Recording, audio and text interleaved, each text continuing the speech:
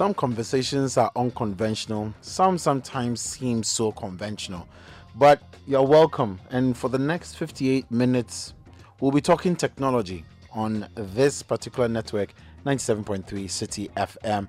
This is your number one leading technology conversation on Ghana Radio. Today, we have a lot coming your way.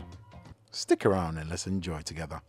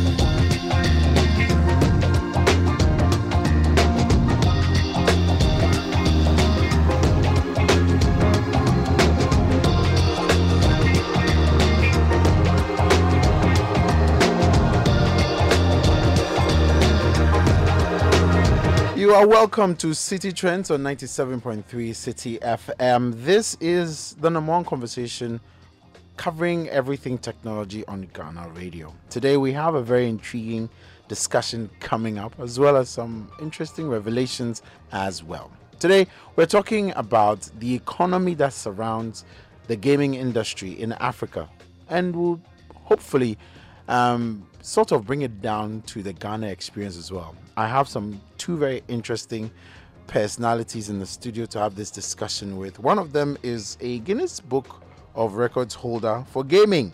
In case you didn't know that there was something like that, well, there is.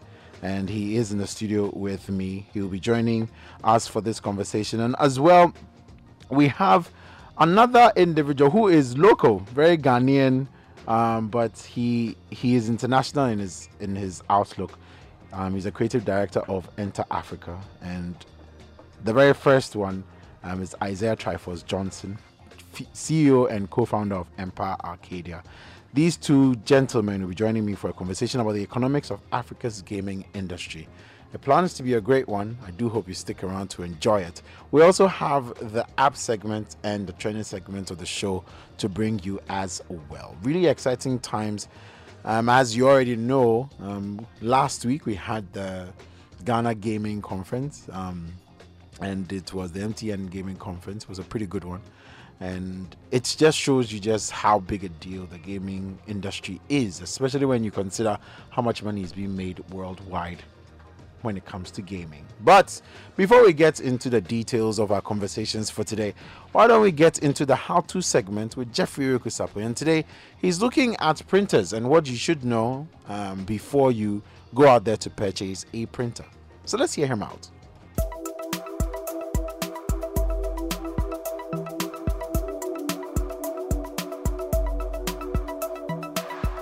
Hello and welcome to the how-to segment on City Trends. This evening, we are looking at some of the things you should consider when getting a new printer. For many small businesses, printers all look the same. However, choosing the printer can be a decision that leads to frustration, unneeded expenses, and hampered productivity. The first thing you should think of is whether to use an inkjet or laser printer.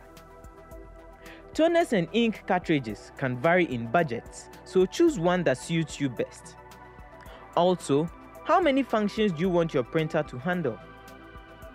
Some companies are happy with a printer and a photocopier, while others want an all-in-one printer to scan, fax, print, and photocopy. Go through what your office usually does and decide what you want. Think about the quality of images that the printer can push out. It would be a shame if you need high-quality images but only have a lesser quality printer. Think about the speed of the printer you will get. The more the volume of paper you need to print, the faster your printer should be. If not, you will spend too much time printing a little work. Depending on the kind of paper you want to use, You will have to purchase specific printers. Someone who wants to print on cardstock and photo paper will need a different printer from someone who wants to print on regular blank paper. Finally, your office side should determine the type of printer you buy. If your office is pretty much you on the go with a laptop, you might want to get a portable printer.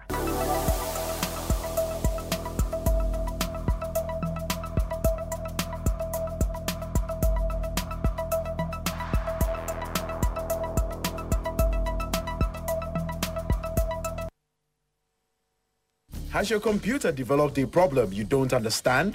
Is your phone refusing to respond? Is there a computer virus you're battling with? Are you having problems signing into your account? Share your tech problems with City Trends and we will get the experts to help you solve them. Send us your problems via WhatsApp number 054-9986-996. You can also send us a tweet using the hashtag CityTrends.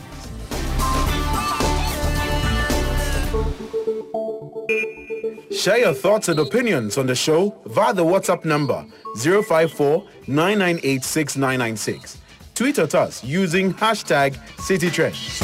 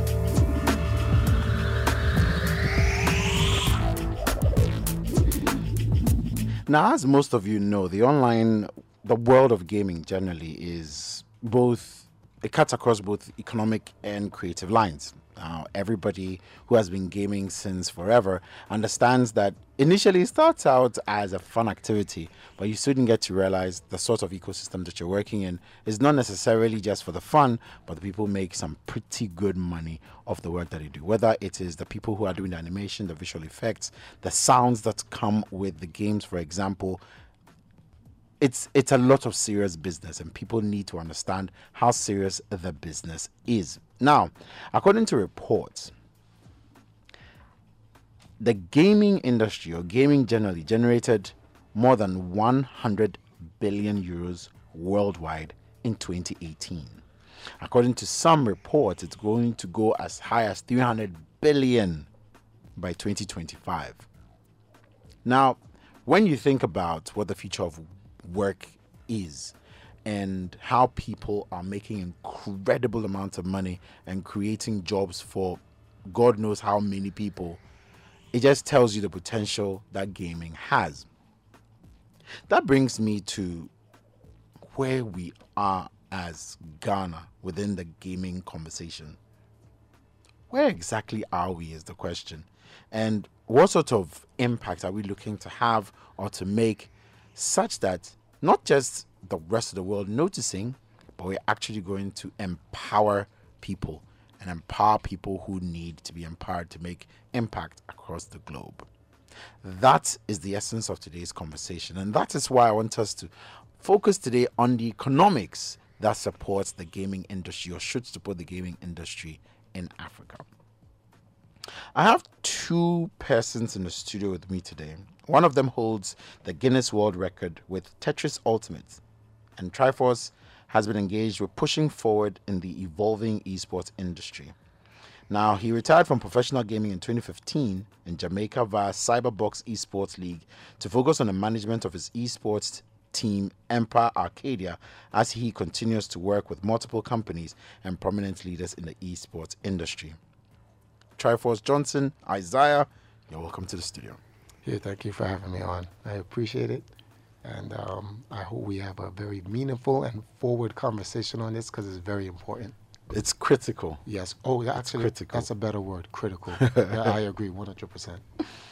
My second guest has been doing a lot of traveling in the last couple of weeks, speaking at too many conferences for his own liking, but most importantly, has been putting Ghana on the map when it comes to gaming. He's an entrepreneur and a creative polymath with a strong appetite for exploring non-conventional initiatives that challenges the status quo. He has 5 years in business development, marketing, and filmmaking, having co-founded an esports broadcasting venture, Gamer TV, and also directed and produced short films within that realm. He's also a game designer and a creative director, as well as a well-acclaimed location-based game, Chronicles of Klinu, which explores Afrofuturism and the future of the environment. Prince Andrew Adefio is my guest. Prince, you're welcome to the show. Thank you for having me. So, gentlemen, let's start off the conversation from where I believe a lot of people will be wondering. Do we have a gaming industry, first of all, in Africa to start things off? Of course, 100%. Actually, it's larger than you think, larger than I thought. I knew Africa already had footprints in gaming and in esports, whether it's in Nigeria, whether it's Kenya, whether it's entire the west of Africa, going all the way to the north. There, and obviously there's one in South Africa, which is one of the biggest. But Africa as a whole, as a continent, has a huge presence in gaming. The problem is in terms of ownership, leadership. Africa is greatly suffering in terms of what we can contribute as consumers. We have that, definitely, and which is what makes Africa such a very important market. Like China, I think I mentioned this at the MTN conference where I met you at, that China nationalized their gaming industry. They came in last, and now they're literally first, because they said, we're going to focus this by Chinese, for Chinese. And they don't make it exclusive, it's inclusive. They actually invite the world into the Chinese gaming market, into the Chinese esports market, but they protect the national interests of their Chinese market. And there's two other countries or two other ethnic groups that can do the very same thing. India and Africa, because these are the three regions of the these are the three main countries. Africa is a continent, but you get the point I'm trying to say, that have 1 billion plus people. So in terms of do we have anything in gaming? Of course we do. We have the consumers. The consumers, you cannot have an industry without consumers. So the first thing you do is you build an infrastructure. Once you build an infrastructure, you have that foundation, then you can build businesses on that infrastructure. And then you just find your target demographic, which is your consumer base, and you sell to. That consumer base is what maintains the stability of your actual market and your infrastructure. So that's why China's so powerful. They have 1.4 billion to market to, and they don't need the 1. You never really get the real 100%. But 10% of 1.4 billion is a lot. That's ridiculous. Yeah. But if you look at the potential of Africa, not just on a continent, let's talk about Pan-Africa. So you have 1.3 billion on the continent, but you have another 2 billion worldwide. That puts Africa potentially, because Africa still has to do the work to get it, but it puts Africa potentially in the forefront. When you say the gaming industry in Africa, how would you define it? Apart from the people who represent various countries at gaming conferences, or probably at some tournament or something like that, do we have the infrastructure to call it an industry in the first place? Well, there's a yes and a no to that, because if you compare it to the other leaders in the video game industry and the esports industry, then not really. There are registered esports associations throughout Africa, but they're not in the predominantly black areas of Africa that have the structure set up. South Africa being one of them, they have a great esports industry, but when you look at most of the South African players, they don't reflect you or I, which is my entire point of like the national interest. The ethnic makeup of what it is isn't really us. It's in Africa, yes, but we're kind of like excluded. And not because South Africa excludes us, because there is no infrastructure for the people, the majority of the people who are dark skinned in Africa to get into esports. They either don't have the computers, they don't have the Wi-Fi, they don't have the cell phones, they don't have the consoles, whatever it is, that technological gap bars them from getting involved. So it does exist there, but on a continental level, it doesn't. It still needs a lot of time to develop, and it still needs the companies to get involved, which is what I mentioned at the MTN gaming conference. We have all the tools, we have all the resources. It's just whether or not they're going to get involved. So in terms of esports, like in Ghana, in my experience being here, the largest esports organization in Ghana is Geeks Game City, which is GGC. And, Channel, and they work literally with Kwesi TV. That's, to me, that's absurd. That doesn't exist in America. So when I came here, you know, I'm under the impression, you know, you're from the West, you come over here, nothing's really there, everything is like 30 years behind, and then they have a sports center FIFA finals. It's like all they're missing is the din-in-in, din-in-in with the rolling cameras. That's all they're missing. And I was like, wait a minute, time out. And I'm like, what's going on here? Like, really? So I met the guy Yuba. I sat down, I've been speaking to him. I've been working with him for like the last 8 months now, since I was here in Ghana. And he just needs corporate support, media, technological resources, and corporate support. If they surrounded him, and then him along with the Ghana Esports Association and the many different esports groups and communities out there were all to surround him, there goes your foundation, there goes your infrastructure, and it can just blow up from there. And he's not looking at it like most esports scenes, which just focus on the, okay, FIFA, Fortnite, League of Legends, Mortal Kombat. I think for Ghana is more of FIFA. Right? Well, actually, and FIFA is Black people's League of Legends. You go to Jamaica, FIFA. You go to Caribbean's FIFA. Any country in Africa, FIFA. It's just FIFA. So FIFA is like Black people's League of Legends. That's really like our main game. And when FIFA, well, actually, the FIFA organization, the real one, no, not the video game one, they're already involved. When they decide to go global, it's a wrap. They're going to be the largest esports organization in the world, by far, hands down. But if we were to surround the components in Ghana with the resources that they need, less than a year, by the end of this year, infrastructure is up. You have to understand the community and the consumer base have been waiting there. There's a consumer base that's literally been sitting there for 15 to 20 years waiting. I remember speaking to a guy at the Access Summit. His name is Kwabena. He runs the Virtual Union. And he was like, when I first met him, he's like, Triforce. He's like, oh, I'm glad to see you here in Africa. And I'm like, you know me? And he's like, when you and your team used to represent Africa at the World Fighting Game Championships, because our team was predominantly Black, and everyone in America knows that, you know, Triforce is always representing Africa. And they're like, yeah, but like you live in America. And I'm like, I know, I live here, but I'm African. But your parents are Jamaican. I know. They are Jamaican, born there, raised in the U.S., but I am African. Chinese people who come to America and have children, their children are not American. They're Chinese that live in America. And if you go, well, you're Chinese American, they go, yeah, but I'm Chinese. They embrace their heritage. But Black people, I'm not African. I wasn't born there. I'm American. And you're like, oh, like Jay-Z said, okay. That's all you can say about that. So, but I didn't want to go off on a tangent. Going back to Africa, we've been here for 15 to 20 years. The big corporations, the telecommunication companies, the technology agencies, and the media companies just are not aware. There have been a lot of gatekeepers in the companies. I don't want to throw no one under the bus, but I don't blame MTN because I know how corporate infrastructures work. The guy at the very top doesn't know what's going down on the street.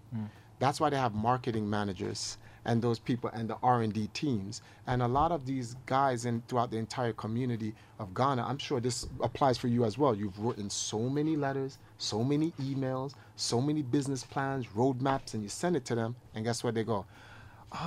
this look good. I'll get back to you. It never gets past them. So it never gets to research, R&D. R&D never gets that information to compare it to what's happening in the rest of the world to see what the potential Ghana has. So it doesn't go anywhere. It just sits there over and over and over and over again. Prince, you operate basically from Ghana. Yeah. So more of like an insider perspective. Um, What is your perspective of what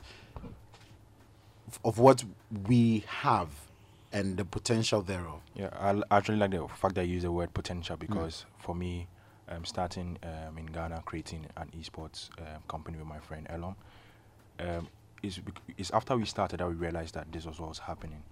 We were trying to create the ecosystem in our own small way. And when we started, we were trying to create a connection between all the various partners, the developers, media and all that. We realized that it was a Herculean task. Like it was something that was way beyond us. That's when we saw that like there's literally no industry. People are just doing things that are scattered like a cottage industry and here and there. And notwithstanding, there's even if there's no industry in Africa, there's also no representation elsewhere internationally. And this is what I found out when I was in Cologne. We had a stand that was to showcase African games. And one guy came and was like, yo, I'm really happy you guys are here because the last time an African team came was like 2 years ago. And they are I can say they are like bored of what the European themes, always mythical creatures, Nordic stories. They are begging. They're looking for something. Exactly, something that is a different. viable alternative. Something that is different, like from African culture and African representation. And we did that in our own small way. Right. We had games that were representing African culture with our symbols, with our storylines. And we had one small game which was Voyagers, where it's basically an African prince protecting an African wizard, protecting an African prince, and he has to use his powers to repel monsters. And someone literally played it for 2 hours, and it's a simple game. Right. And you actually had to beg him to stand up from the seat for another person to try it. It was like, yo, I like this game, and we're willing to take it to different levels and different platforms. And back to the organization that I work with is Enter Africa. It operates across 15 African countries, and we created use game thinking, immersive experiences to create location-based games. We also created one mega game, which is actually a board game. And it was surprising to take a board game to Gamescom because even small developers were had been able to make computer games, and we were having a board game where people have to sit to play. And when people come to such events, time is of the essence. They need to try one game after the other. They need to go to the entertainment area to try stuff. And they sat down to play the game because you have a card that represents a kingdom from maybe like Rwanda, and you have the powers, and you were playing for like such a long time. And and people also wanted to collaborate. Right. So all what this is saying is that there's no industry yet, but there is the potential. Right. I mean, we have like 1.3 billion people and strong network coverage, and also 500 million potential players. So if we are able to, within ourselves, make that conscious effort to create something that represents us, I believe it will go far. What would be the base of that? How do we begin to have that real conversation? So, for example, I meet Prince and I want to get this thing going. I know you guys have been at it for so long. What would be the building blocks that I need to put in place to go like, once I get these building blocks in place, we basically can build on that to get to where we want to get to? Well, okay. Have you guys heard of a game called Orion? It's by Cairo Games. From Cameroon? Yeah. Yeah. Okay, so everyone should know about that game because I was on CNN. It was all over the place, right? You know how many companies like that exist in the continent? There are many companies, many people making many games in Africa. We have a responsibility on this airwave right now. This moment right now is so pivotal for Africa. You must understand we have to give out the right and actual factual information about what's going on, because if we do not, all we're doing is discouraging other people. There are people listening right now. So when they hear there's no industry, no one's making any video games, you know how many people throughout Africa who are making games? It's like, that's not true. Why is he saying that? Stop him. Don't let him say that. These are small companies that are making video games. They just do not have the support. You can have an industry that has no support. But just because it doesn't have no support doesn't mean there isn't an industry. Kenya makes games, Nigeria makes games, Cameroon makes games. There are game developers here in Ghana. There are game developers all over the continent of Africa. They just do not have any support. So it's more accurate to say we have a rising industry that lacks support than to say we have no industry. Oh, I think. Well, I mean, because you see, my challenge is there are definitely some building blocks that need to be put in place before you can describe anything as an industry. Yeah. You can have persons or institutions trying to do things in little different pockets. Yeah. But when it is not coordinated, you really can't call it an industry, can you? Depends. You can call it a large industry. You can have a small industry. There are people who are networking the building of their games into small communities. But just because it's small doesn't mean it isn't. When you do that, what happens is then you say, well, if there's no large industry, then there is no industry. So now people are making games. Well, then this guy's not collaborating with me. That country's not helping me. I'm not getting this resources. So what's the point? And then they step back. No, because the reason why I ask is, within an industry, you're going to have graphic artists, you're going to have sound engineers, you're going to have the people who are in charge of visuals, visual effects. You're going to have all these different components coming together. Yeah. So when, for example, the kid in Tema says, I want to be a game developer, they automatically understand that within the bigger picture is we have all these little parts interconnected to be able to get basically a game out. So, for example, Prince decides to do a game. Yeah. My first guess is, where is he going to market it? Exactly. How is he going to get the graphic artist? Do we have, for example, and Prince? I mean, you can weigh in on this. Like you live here. I can actually share some perspectives Right. with the game that I created. I, for instance, I'm like a creative director. I'm able to bring out the vision of what I want to make happen, and I bring together people to make that happen. Right. And within our team, we had like programmers, you had graphic designers. So that was more or less our own small industry. But after we created our game, it was a location-based game. That means you had to have people try it out at the location. And it was kind of a little bit difficult to get people to try it out, like to take time off their daily, schedules and come and try the game. But we still made it happen. We still made it work. We had to, make some, take out the GPS aspect for people to try it from the convenience of their homes. But notwithstanding, when I say like there's no industry yet, it is a budding industry. It is a developing industry, and there is no shortage of creative people in Africa. But I believe that what is lacking is like an ecosystem for them to contribute effectively. The interconnection, especially. Okay, watch it. So, Ghana is having a tech summit at the end of this year, right? I'll be there. Okay, you'll be there, right? Speaking on games as well. Okay. Now, you had asked a question. When you make your game, where do you take it? Is this the first tech summit of Ghana ever? No.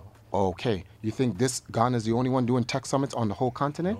No. Haiti. So there is a place for gamers to go take their games. The problem here is that there is no support to have their games pushed elsewhere. If not, that's why I mentioned Orion, the game. How did Orion get their game out from Cameroon? Who did they go to market the game? How did they get the game out? They had people, first of all, people don't even know this, that when I saw the game online, I contacted Orion, and at the time I was in the United States, and I said, I want to help you market the game on social media. And they said, okay, Triforce, thank you, we appreciate the support. And I supported them from all the way in the West. There are far more able people with better resources here on the continent that could have done what I did for them. But the question is, who do they go to? It's not that it doesn't exist. We just don't know who. It's ignorance. This is what it is. It's ignorance. So when you ask that question, do we have a stable industry or a viable infrastructure where these games can be done? Yes, we do. We just don't know. And the reason why is because no one is doing. There are thousands of princes out there. They just all don't connect together. They don't know. They don't know each other's information. I don't understand why. We have Google, GTS. You can just Google it and you'll find out people. We have tech summits out of all. You have Gamescom. We have all these things, but there's no support.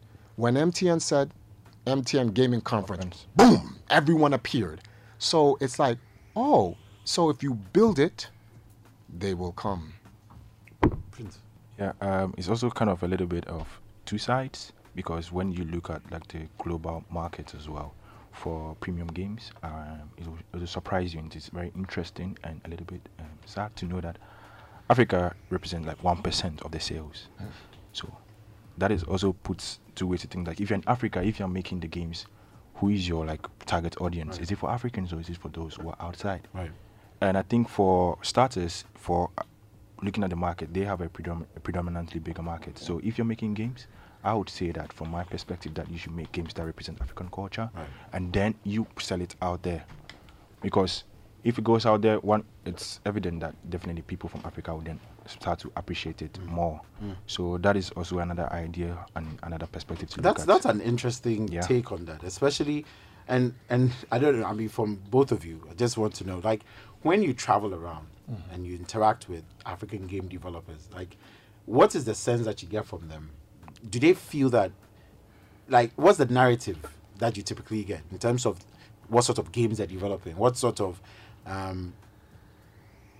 languages are they developing along? Like, Story. like the storylines, like that is because, that is the word, I mean, story. if you meet anybody in the street right now and you ask them what kind of game you play, you're most likely going to get, like you said, you know, your FIFAs, your Mortal Kombat. Those are the games that would typically be bouncing back at you.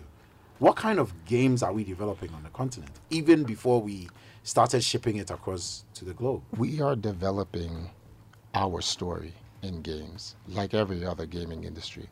When they make video games, they take their culture, their society, and they digitize it into a game so you can learn about their people.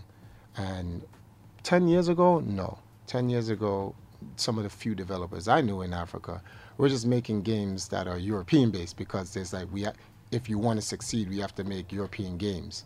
I'm like, that's like saying the Japanese are going to make American games. They don't. They make Japanese games. American makes American games. Chinese make Chinese games. So Africans needs to make African games. And just based off this year alone on Twitter, I follow so many different African people who are making video games, and all their games are about our story. Yeah. That's pretty much it. But I think those games I don't think those games need to be marketed outside. I think we have to establish our own foundation first before we go outside, because we can take a game, make it here, sell it there, it doesn't work, and then it breaks, and you can't sell it back here because you started out there. Another thing, going on culture, and I really want to mention this, there's a game called Just Dance. You guys know about this game? Yeah. Okay. When I watch Just Dance as a game, I play with my wife. People are gonna laugh at me. Don't laugh at me. There's a video. I'm laughing. This guy Wayne Benjamin made a music video. I actually played Just Dance as well. Oh, you do? Oh, okay. High score. All right, good. So as long as I'm not alone. All right. Yeah. So, but the music in it is predominantly Western. Yeah. True. But when it comes to dancing, and I don't want to hear this from anyone, dancing is Africa. This is the facts. Dancing is Africa, yet there's probably like 1 or 2 songs per version of Just Dance that has anything Afrocentric. It doesn't even come from Africa. It just has African features to it. How can you have a game called Just Dance that has everything in it, but it even have Japanese J-pop songs and K-pop songs, yeah, and American and European songs, but then even Latin American songs. And here or two, you'll have a Sean Paul remix from Jamaica, or some reggae dancehall, a little something there, but nothing African. But when you look at the way dancing works today in society, dancing is Africa. So how is it not there? So one of the things I've been doing within the last year or two is trying to get girls in Jamaica, girls here in Ghana, to make their own Just Dance videos so that we can put it out there to Ubisoft and say, Africa, come to Africa's hip-hop artists, come to Africa's reggae artists. We have artists here that invent dances and songs. Get it into the next game. I think that can be done, like, if you look at it from the developer's point of view as well. It is. It's easy to do it. They trust me, it's really easy. The way the game just is. the moves, the keys up, down, left, right inside the music, and I think we can get So something going. is it that we don't understand how important it is to have our own, for example, just dances? But I think it is, and we do. But sometimes it's also dependent on skills as well, to capacity, to build the capacity. to build. Exactly. And all this discussion is dependent on representation and story, and for a need to to be out there. And this is what is it. This is everywhere. We created 15 location-based games, and from Ghana, the ones that me, Matthew, and my group we created, it was representing African culture. We had our symbols, we had our fashion inside. From Congo, they had their music inside. From Cameroon, they created a game that was solely on language. You had to travel back in time and learn the language. And this is something that is seen in almost everything that we do, from comics, from games, from our small animations. This is what we are calling for: representation and to be out there. And by one way or the other, we see it everywhere on social media. Our digital artists are doing a great job, and they are selling Africa.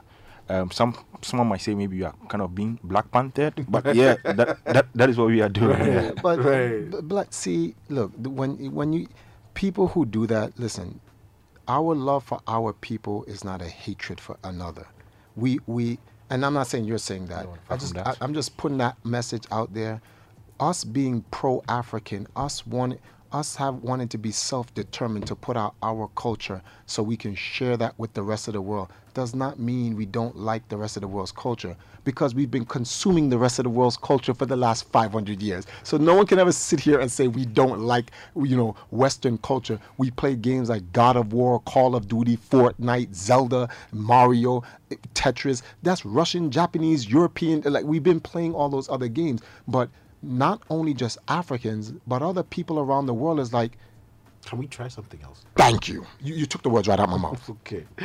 All right. As we wrap up on the conversation, I mean, some people probably don't understand how much there is to be made, and not just financially, but the impacts globally on culture, on everything else. I want the two of you to, as we wrap up, give us a sense of the level of impact that African games or the African gaming industry can have on the global scene just by us going a step beyond what we are doing today. What sort of impact, if you can sort of map out the level of impact African games can have on the world, for someone who probably thinks, hey, y'all are just joking, can you just give us a sense of what the level of impact could be? Following pop culture and viral trends nowadays, I think there was something I was training about Area 51, people trying to storm Area 51, and they said they're going to Naruto run, and if they do that fast enough, the bullets won't touch them. Right. And that actually went on CNN and people talking about it, and that's just from like anime. You can measure the level of impact, and actually they were trying to get they made a Facebook post for people to come, and people actually went. So that in essence shows the kind of impact, how impact can be measured. And what we are doing in our own small way, we want to see some kid maybe somewhere try to dress up like a warrior that we have created and say, today he's going to be this warrior for cosplay. We want them to know Africa, to feel Africa, experience Africa. Just by games? Just by games. And even digital media, digital art. That's what we want to do. And by we are doing it. I'm going to give you an example of something. The first thing, I don't want to sound like I'm advertising, but I just want people to keep an eye out. We have to advertise. This is true. This is true. We have to. Right. September 14th, Kwesi TV. There's going to be a 3-game esports special, right? First time ever done in Ghana. GGC, powered by GGC, right? And I went out to the West and I got a big sponsor from the West to come and sponsor this called Color Switch. It's a mobile game. Kanye? Huh? Color Switch. Yeah. The color you move up. Yeah. Oh, so you know about it. Oh, well, everyone. And the thing is, they want to come to Africa because they know it's a big mobile market and there's a huge games here, and they want to help develop the scene. So I said, then help us, support us with some of the resources, and they sponsored this slot for Kwesi TV. And one of the biggest things that's going to come out of that event, outside of their game and FIFA, is the Just Dance competition. because we're actually going to get, you're going to see the girls that's going to come in. Well, the guys are going to dance too, but you're going to see how this translates on TV. Because I tried this in America, no, not America, Jamaica. I literally got Just Dance on television in Jamaica, and people were like, what the? And because, you know, dance hall, everyone's dancing in Jamaica. The key here is this. I want you to take this will give you an example of how the industry will blow up. Marvel Cinematic Universe, or let's call it Marvel Studios, has made so many different movies, and let's not count Infinity War, and we're not going to count Endgame, because those movies are like with all the heroes together. So of course it's going to be popular. Remove those two movies. The greatest time in Marvel history with stand-alone heroes: Blade, Wakanda Forever, which is Black Panther. Right. The 2 times that they made 2 black superhero movies were the biggest moments in Marvel studio history. You know why? I don't want to bring racism into it, but let's say there's a majority of white people that are not interested in it. What we have to recognize about entertainment, technology, video games, sports, anything, black people consume more than any ethnic group in the world. So if you make something for Africa, it doesn't matter if the Chinese don't want to buy. It doesn't matter if the Europeans don't want to buy. It doesn't matter if the Koreans don't want to buy. As long as we're interested in buying, it will prevail. And with that, we do wrap up on that conversation.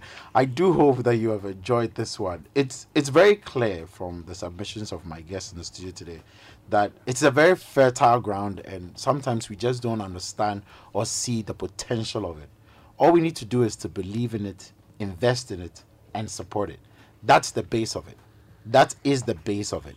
And the returns will blow your mind.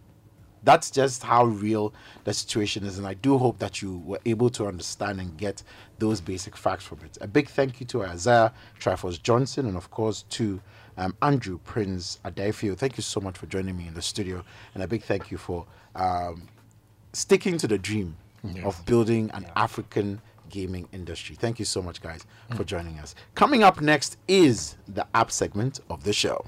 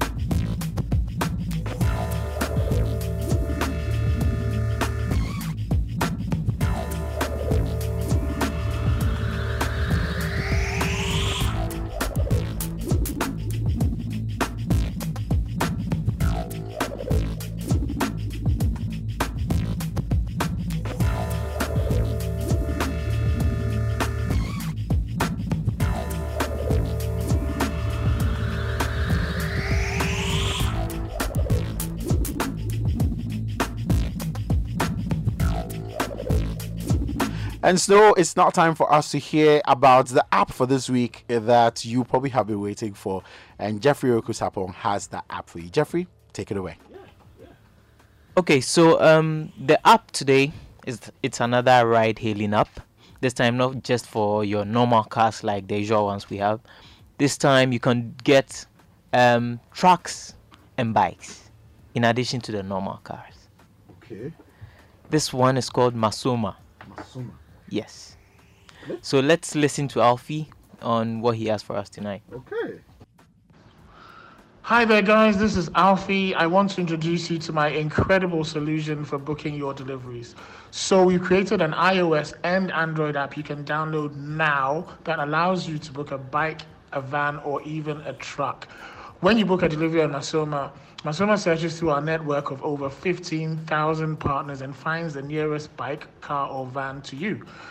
The good thing is our drivers are actually trained to read maps, so they're not going to call you about 100 times to find your location. Visit our website, masoma.me, to book your delivery or download our app now. Thank you.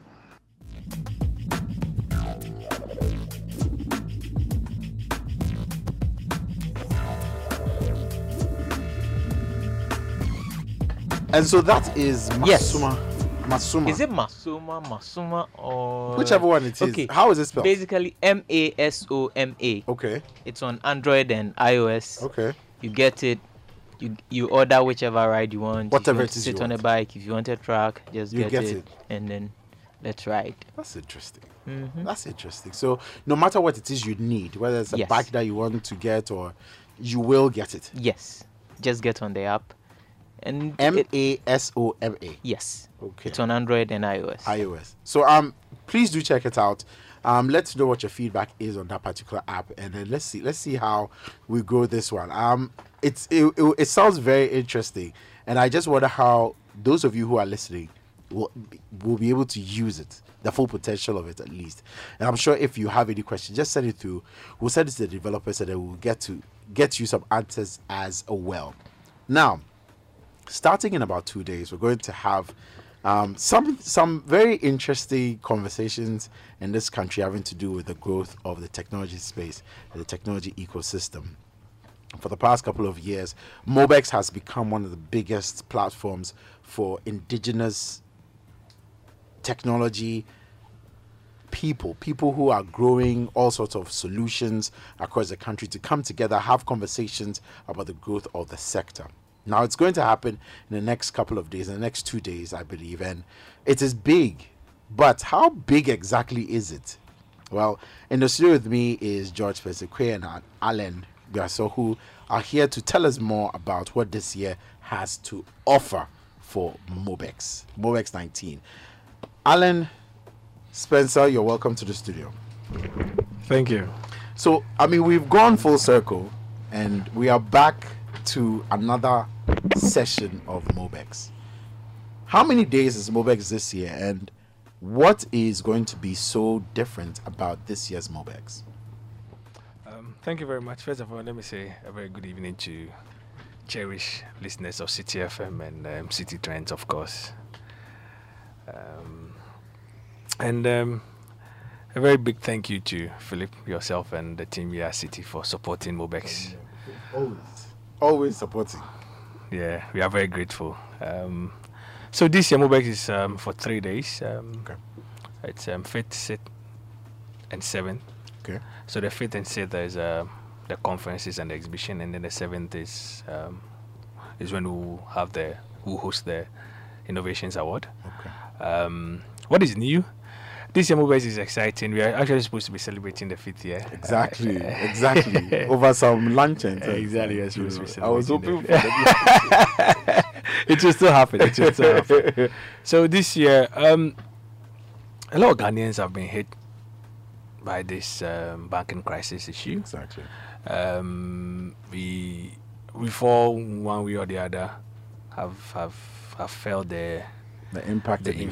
Exactly. So basically, what we at Mobex decided to do was to look at the sector and marry it with technology and see what the outcome will be like. We know one of the SDGs is actually financial inclusion, but that cannot happen without deployment of technology and innovation. So this year's conversation at Mobex is actually focused on financial technology. We're looking at the future of payment. No country can boast of being rich or being successful without having a very solid financial system and or a financial geography. But doing that in the current space also requires that you need to look at what others are doing and are doing it so right. and then adapt and probably improve or even innovate your way to become the best. So this year's discussions are solely focused on financial technology. We're looking at future of payment, and I'm sure Alan will touch on the theme and with speakers. We also have a few because one of the things about Mobex that I really like are the exhibitions and the people and the institutions who actually exhibit as well. You know, every year there's something different. I love the gaming part, like from 2 years ago as well. Like every year there's something to look forward to. And I don't know, Alan, would you like to touch on some of the exhibitions that we're going to have, the exhibitors as well? Yeah, so, excited that we had the MTN gaming thing. Yes. Obviously we gave birth to that. Yes. Making it global for the first time, and now, so one of our babies is full grown, and I was excited to hear Isaac and Cole talk about it, and so this year we're having, like he was talking about, we're talking about e-payments, and all that. The idea is to make people realize that the brick and mortar banking system you see today might not necessarily be the best approach to go forward. And so we are trying to get startups who are involved in that ecosystem to start thinking out loud and saying, you know what, I could create a bank for you on my phone just using your SIM, create a cloud banking, create opportunities for people in all sectors to be able to buy games online, buy their videos online. How do we do some of these things? And so you're going to see some of the exciting, developments that are going to be there. Again, we have our Innovations Arena this year brought to you by Main One, where we again have gone round to select a few top-notch. There's always something different at the Innovation Center. We brought Center. you the robotics, we brought you the gaming, we brought you the AI. There's been a bit of AI this year. We're also trying to get you some I think last year there was a 3D printer at some point yes. and all of that, yeah. So this year a bit of solar-driven projects, so we harness our environment and we see. So Mobex is going green all the time, creating the space and and then there's also a lot of conferences that go with the exhibition. So you won't have the mass exhibitions as we normally would have. We're trying to separate everything clearly, so you could walk in, and after the conferences you come, you visit the people who spoke to you, you see what they actually are talking about on stage, and you actually see their work being exhibited. And we have people coming from across the sub-region. We have all the way Mauritius, Nigeria, Brazil, Equatorial Guinea, so Mobex is really ringing that bell with everybody, and like you're aware, the numbers are increasing. Absolutely. Yes, and just before then we have so because of the Innovations Awards, we've given some of the nominees opportunities to showcase what it is they're actually doing, and the reason why they were nominated. And so there's some awesome stuff. There's some awesome stuff to see. One of those that interests me a lot has to do with a legal framework where you have all the cases written. There's stuff to be seen. In fact, come to Mobex, and Kempinski, 5th, 6th, 7th, from 8 a.m. in the morning. Just pass through, enjoy yourself. The conferences start at 9 actually, but come early, visit, network. And then sit and listen to what the future of financial or the solutions are. What is the theme for this year? It's actually e-finance, future of payment and banking. So it's broad, but we're looking at 4 thematic areas under this. So we're looking at the technology, we're looking at the innovation, we're looking at security, and we're looking at regulation. Right. And basically, as always,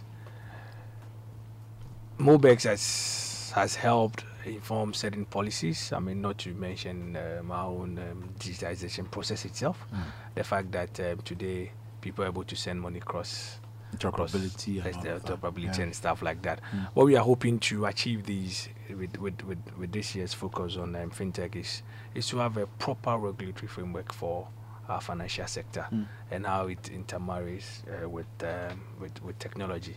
Where look, we are not just copying people, but we are actually developing our way and innovating our way out of our our challenges and problems, and in order for us to become a shining star, not just on the continent but on the globe. Mind you, that currently there's actually a debate ongoing in Europe whether when Africa went mobile money, people thought we will actually come back, but they didn't know that we had actually leapfrogged. Today the Western world are talking about mobile money, and we believe that a lot of innovations have happened because of some of these things, and as usual, Mobex will unveil a lot of these innovations just past you, like Alan said, between 5th to 7th. And let me also say a very big thank you once again to Citi, who has been there always for us. And then we cannot do this without our sponsors as usual. So if you just permit me, we are very grateful to Margins Group, Main One, GSTV, of course, and I'm sure the awards will be live on GSTV, GNPC, NCA, Betway, GOL, Maritime, Ghana Maritime Authority, as well. And to the office of the president and the office of the vice president as well. Interesting. Innovation Awards. Yes. So the excellent thing about the Innovation Awards this year is there's some specialized group of people that you're going to see being rewarded, because they've shown that this is the way to go. And what's interesting also is that, and we've had people call and ask, the special thing about the Mobex Innovation Awards, for instance, is that if you're competing, you can't sponsor. Right. Right. So that's why you hear the likes of GOL, GNPC, who are doing this to support the ecosystem. So there's a real clap to them for doing this, because then it's an opportunity for us to create a system that rewards real work. We need to also mention our judges, right? Professor Nina Kukweno, Dorothy Gordon, Dr. Ayoko Kosa.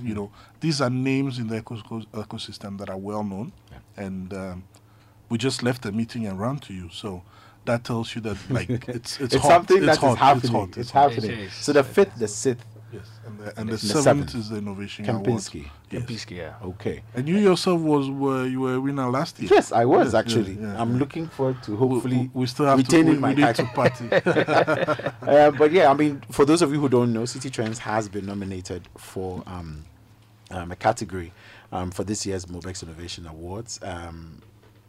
So please do vote. Just go to the Citi Newsroom, the website. You have till midnight. Yes, so please go over there and cast your vote before the polls or everything closes. But any final words before you take leave of us, gentlemen? Let me just admonish people to go to our website, mobex.africa, mobexafrica.org or mobexinnovationsaward.com to register and reserve a seat. Make sure they participate and contribute as well. And we are also hoping to not only enjoy the conference sessions, but enjoy the meal at Kempinski as well. Absolutely.